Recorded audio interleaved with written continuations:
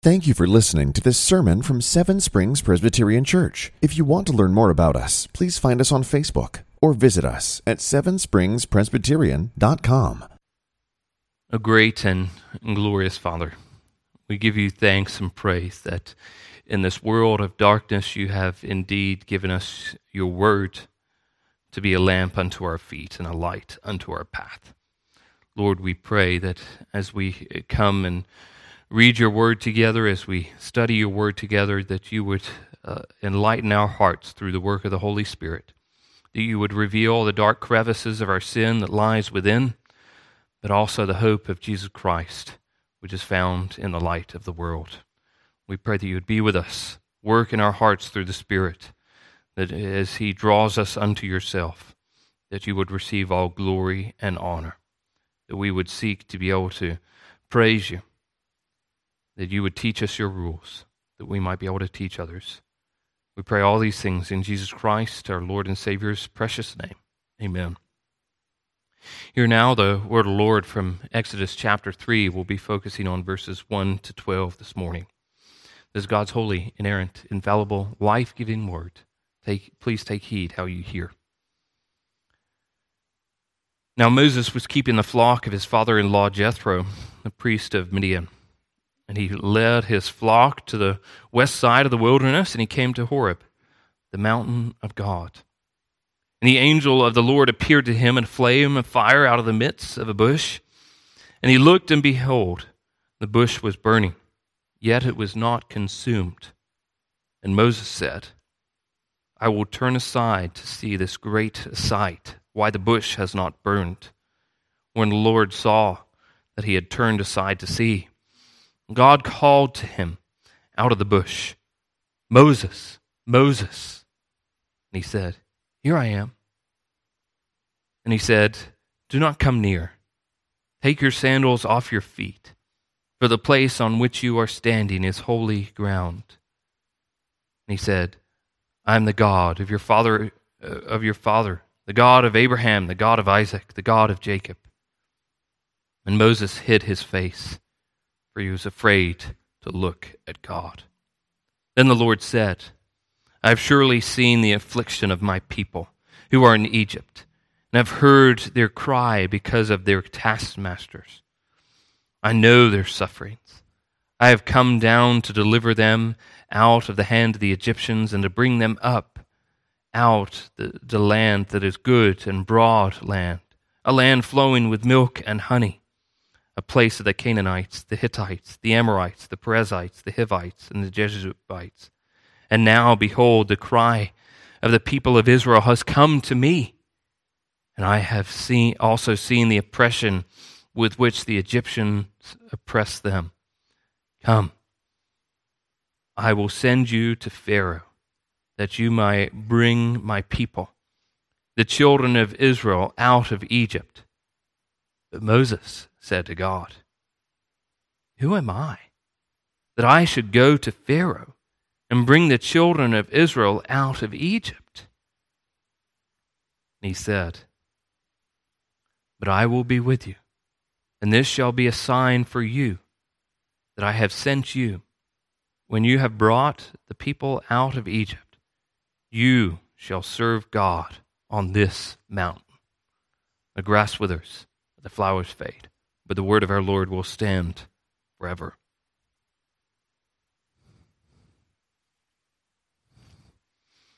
It was just a normal day for Moses. The shepherd, so he thought.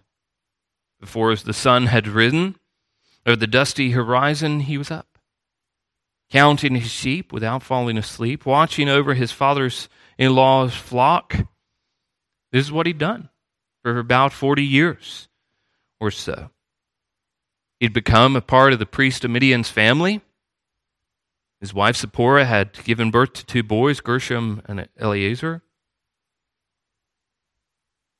He'd been rescued from the sword of Pharaoh after that day where he tried to hide the body in the sand. And now he was a foreigner in this land. At about 80 years old, and I'm sure this is what he thought he would spend the rest and the remainder of his life doing, tending flocks, raising his 2 children. He probably taught them about the God of his father, the God of Abraham, Isaac, and Jacob. But he just probably thought this was how he would live out the remainder of his days, wandering in the wilderness. He was right to some degree. Over the last 40 years, he'd roamed around this area and this region many times across this mountain. Little did he know how important this mountain would become to the people of Israel, to his people. Little did he know how important this mountain would become to him in a turning point in his life. Little did he know the day that he woke up that morning that he was going to meet God. This mountain would be the place where the people who were once enslaved will see the glory of God. They will hear the voice of the God who hears them. They will know the God of the God who knows them. So what do we see in this verse? The first thing that we see is the Lord appears in verses 1 to 6. Verse 2 is such an important and critical point in the timeline of the Bible. What I mean by that is that this event has not happened for hundreds of years. For over 400 years, the Lord has not spoken to his people. Silence. We saw last week that he still is working, he still is listening, he still knows his people. But yet he has not spoken to his people directly. The last thing that we had recorded is when the Lord speaks to Israel and Jacob, as he tells him in Genesis chapter 46 to be able to go down into Egypt. That God would deliver him. He would bring Israel back up. Now, 4 centuries later, the Lord appears to Moses, who will be the man who brings Israel, the nation, up out of Egypt. In Genesis, we see the Lord appear to Abraham, Isaac, and Jacob. The Lord tells Abraham in Genesis 12, giving him a promise that he would give those the offspring that he did not have at that point, this great and glorious promised land. Then what Abraham does is he goes down into Egypt.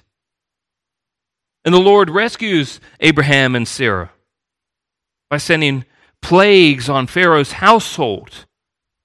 And Abraham ends up leaving Egypt with great possessions. In Genesis chapter 26, the Lord appears to Isaac and tells him not to go down into Egypt, but to remain in the promised land. And there the Lord blesses him. Then in Genesis chapter 35, the Lord appears to Jacob, and he renames him from Jacob to Israel. And he promises that he will make him a great and glorious nation. He will give his offspring a land in which they will dwell. You fast forward a few chapters just mentioned before, and the Lord tells Israel to be able to go down into Egypt. God voluntarily condescends into his creation, and he makes promises with Abraham, Isaac, and Jacob. And after 400 years, this is what the Lord does again to Moses. Now, often when we think about this passage of verses chapter 3 and 4, we summarize this as the burning bush incident. This is what comes to mind. Well, the author of Scripture, Moses, does not spend a lot of time speaking of the burning bush.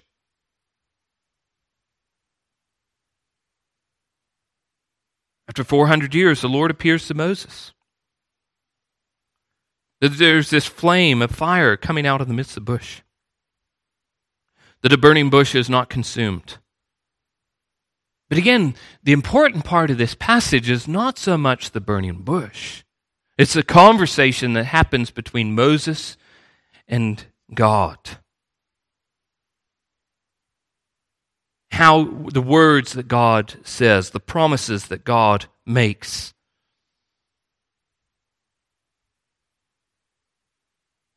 The New Testament actually calls this the passage about the bush. Now, we could go down into a rabbit hole. I think I'm rabbit hole prone in my personality to speak about theophanies, Christophanies, angelology, briefly. What about this instance? I think this is the theophany, an appearing of God through physical means.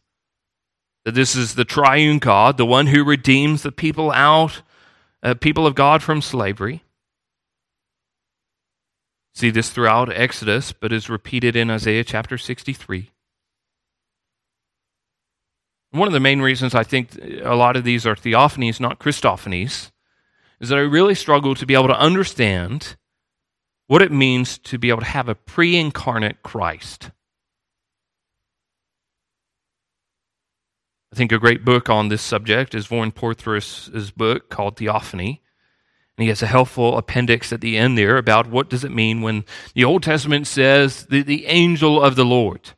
Is it merely a messenger of the Lord? Is it Christ, pre-incarnate Christ speaking, or is it a theophany? I think it's a great passage. If you have questions about it, then I encourage you to go read that appendix, if not that whole book. But here, the bush is before Moses, and Moses is intrigued by this burning bush that is not consumed. So he changes directions to be able to have a closer look. Stephen says that Moses was amazed at the sight. Finally, after centuries of the Lord not speaking, the Lord speaks. Moses hears the voice of the Lord. Moses responds when the Lord calls out his name. Twice he says, "Here I am." The Lord tells him he is to take his sandals off, because the place he is standing is holy ground. Now again, we see another important principle here that we will see as we continue through the book of Exodus. But here you see a great and glorious thing, that the holy Lord reveals himself to a sinful creature. But that does not then change and make this creature not sinful. They are still sinful. And God is still holy. But we see an important principle, but the sinful creature is not able to enter the holy God's presence in the way in which they come, just as they are. This is the holy place in Exodus. It is not because of a geographical location, but it is the holy place because the holy God dwells there. In this geographical sphere, there the Lord dwells. And that is what makes it holy. The holy place will move and shift as the Lord moves and shifts with his people. We see that Moses is unable to enter without direct command from God. More than that, we see God introduce himself to Moses as the God of Abraham, Isaac, and Jacob. And I also think he introduces himself as the God of Aram, Moses' father.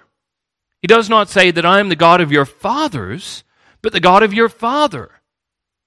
Again, I think an important principle that we see here in this time, that the people of Israel are still true worshipers of God, dwelling in the world, but not of the world.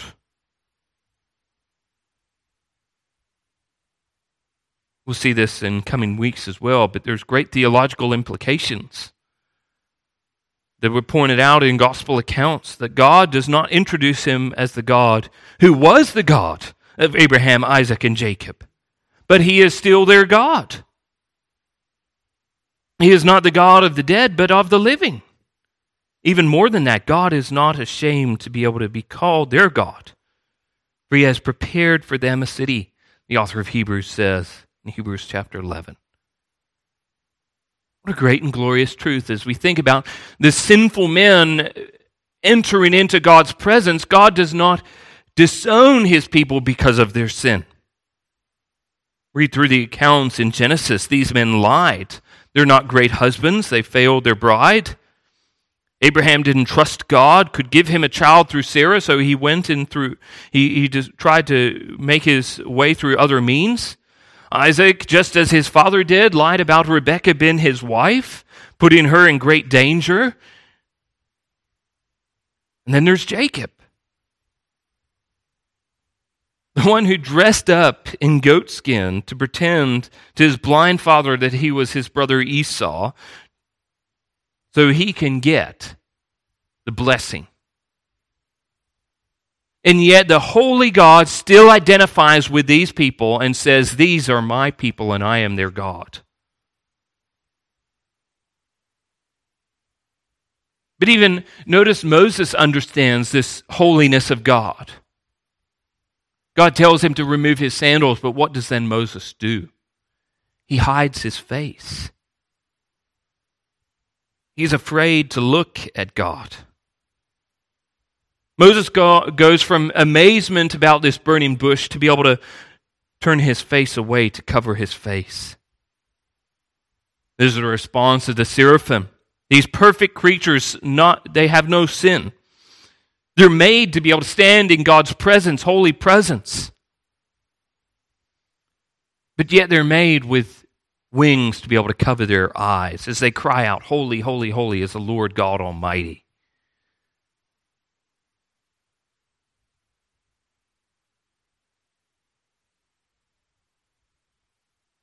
How much more as Moses, the son of Adam, the sinful man, covers his face? God will tell Moses that no one has ever seen his face and lived. How often do we have this approach and reaction as we draw near to God? Evangelical theology says that God is merely a person we talk to, a man just like one of us. However, as we see and look throughout the whole Bible, any reaction of anyone who comes face to face with God in some theophany has reverent worship towards him. Anyone who even comes in close contact with a heavenly being is afraid and fearful of death. They fall on their knees in dread and terror of this heavenly being. The author of Hebrews says that we should offer to God acceptable worship with reverence and awe, for our God is a consuming fire. The truth of the gospel is, the gospel does not change God. That he becomes less holy. God is unchangeable. But the truth about the gospel is the gospel changes us that we might be able to enter into his presence and worship him. That we can approach the throne of grace.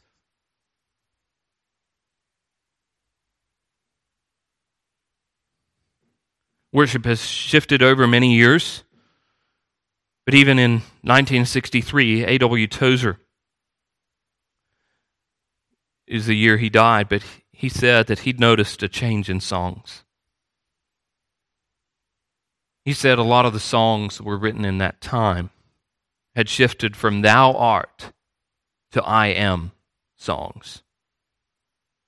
Hymns shifted from being about who God is and what he has done to being about us. We have made God like the man behind the curtain in The Wizard of Oz, who speaks in a booming voice, but really in reality he's a small and powerless man. But again, the gospel does not change who God is. It does not make God less holy that we can then approach him because he has made himself less holy. The God of the gospel is not less holy, less powerful, less mighty, or sovereign than the God in which encountered Moses. The gospel changes us so that we might be able to stand in the presence of this holy, powerful, mighty, sovereign God, the one who made the heavens and the earth in the space of 6 days with the power of his words, the one who showed the world his holiness through the worldwide flood during the days of Noah. And as we see, God changes his people to be able to worship him, that we might be able to worship him in his way. And as we see the people who get to understand who God is, as he has revealed himself through Scripture, come with grateful hearts and adoration because we enter in the name through Jesus Christ. That we become holy like God because of what Christ has done for us. That he takes on our sin and our shame. And he gives us his righteousness that we might be able to enter into his courts with thanksgiving and praise. The first thing that we saw was God appears. The second thing we see is God intervenes. In verses 7 to 12. Now we've spoken before, these verses before the end of chapter 2, that God hears the cries of his people, the promises he made to his people. God sees the affliction of his people, that God knows his people. We also see the connection to that in this verse right here. Mainly, that God notices all those things. A good pairing of the sermon last week of what is God doing when we cry in those desperate times. But here we see the absolute truth that God merely doesn't just hear, see, and know and make promises. He fulfills those promises. But here notice exactly what God says in verse 8. He knows all these things. He's heard the cry, but what does he do about it? God says in verse 8, that I have come down to deliver them. The reason why God appears to Moses this very day is God is stepping into creation to be able to save his people.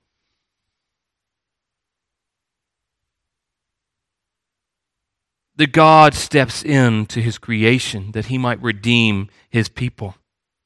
That God makes a way for his people to be able to worship him. He steps in to deliver his people. Again, notice that God is not changing who he is. He's still the God in which Moses hides his face. But God intervenes to save his people. But also notice what they're being saved from and what they're being saved to. It's not merely that God comes down to be able to save them out of slavery, out of the land of Egypt. But he brings them out of slavery, out of the land of Egypt, into a new land, a better land. This land is defined as good and broad, taking us back to that glorious promise, or glorious truth that we find in the beginning of creation, that God made this land and it was good. It was very good. Deuteronomy, we find out more about this land in Deuteronomy chapter 8. The Lord your God is bringing you into a good land, land with brooks of water, fountains and springs flowing out of the valleys and hills, a land of wheat and barley, of vines and fig trees and pomegranates, a land of olive trees and honey, a land which you will eat bread without scarcity, which you will lack nothing, a land whose stones are iron, and out of whose hills you can dig copper.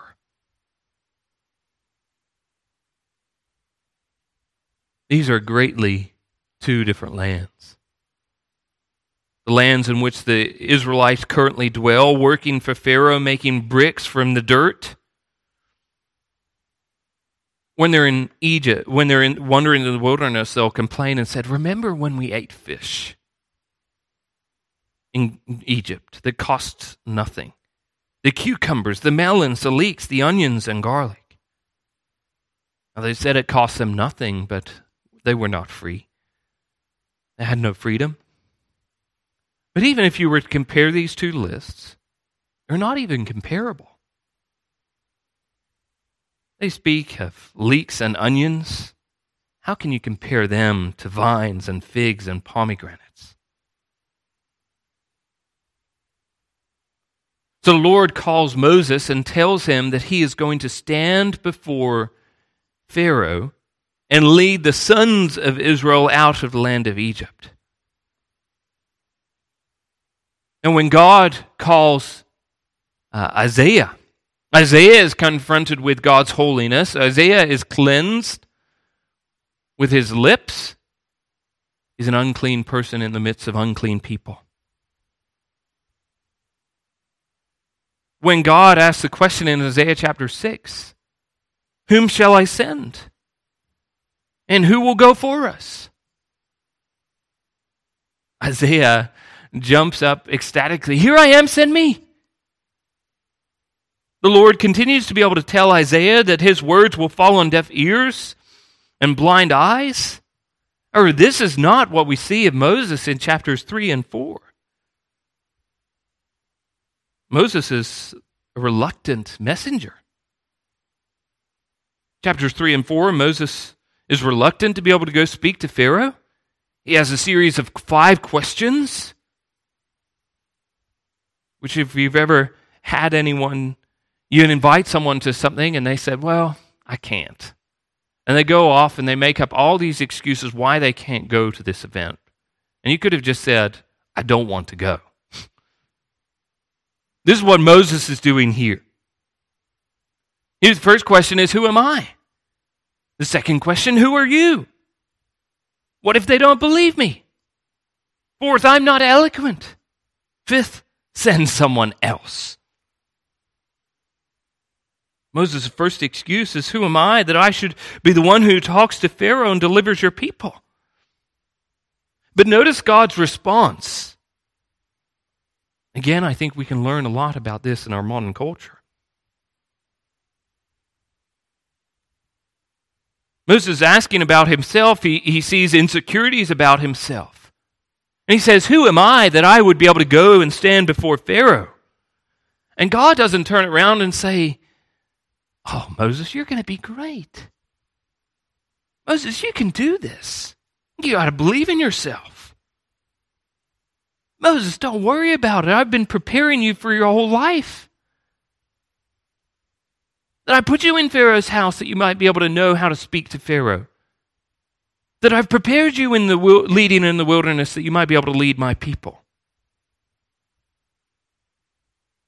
God doesn't turn to be able to build up Moses' self-esteem and says, you can do this. Go on. Believe in yourself. Trust in yourself. But what does God do? God tells Moses, I will be with you. The exact thing that he had told Isaac. And Jacob, even as he left Egypt. Moses, you are a vessel. Pharaoh is not going to listen to you because of how you speak or what you say. Pharaoh is going to listen to you because of me. My great wonders, my great signs that I will perform through you is why my people will be let go. God will show forth his glory in all of creation as Moses is a conduit. And God tells Moses that he will see this in God's work. He does this by speaking directly to Moses, saying that God will be with him. God will show him and give him a sign, confirm that he has been sent. After it's all finished, Moses will lead the people out of Egypt. But the sign that they will see is not merely they will be out of Egypt, not merely that Moses will worship God on this mountain, but they, the people of God, will serve God on this mountain. Now notice at the very beginning of this call, we'll unpack this as we continue in chapters 3 and 4. But here God has told Moses to go, and God says, I will show you a sign. at the very end. There's faith on Moses' part to be able to listen to God and his promises, to be able to go and proclaim God's word. God says, I will show you a sign when the people are free and on this mountain. But first, you have to go to Pharaoh. You have to lead out my people. And then you will know because they will worship me on this mountain. Here, Moses needs to be able to trust God's word and obey God's word.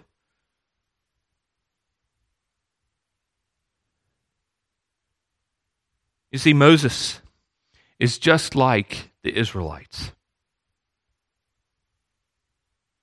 Moses is now in the wilderness, and he doesn't trust and obey God. He complains. He asks questions of God.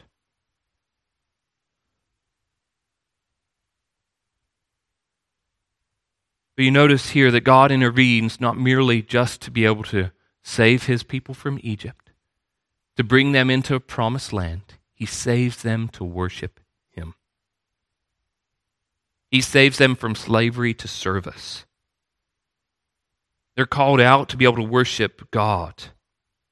They're not only saved, but saved to serve. And as we continue to be able to consider the book of Exodus is not merely a nice story about Israelites, but it's the great story of the believer. That we are saved not merely from our sin, but saved from our sin that we might be able to worship God. Be able to worship a holy God because we are holy because what Christ has done for us. We might serve God. That we might be able to go and proclaim and show forth God's glories.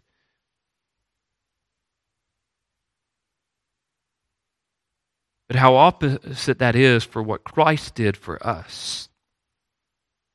Christ came down to serve that we might be saved. We're saved that we serve. But Christ came down to serve that he might save us. That unlike Moses, who is reluctant to go, Christ willingly came. Christ willingly served. And Christ was the victor to be able to save us, redeem us. We'll see many similarities between Moses and Christ. And most of them make us long for Christ, the one who is not like Moses, to come down and save us, and he has. Let's go to the Lord in prayer. Let us pray.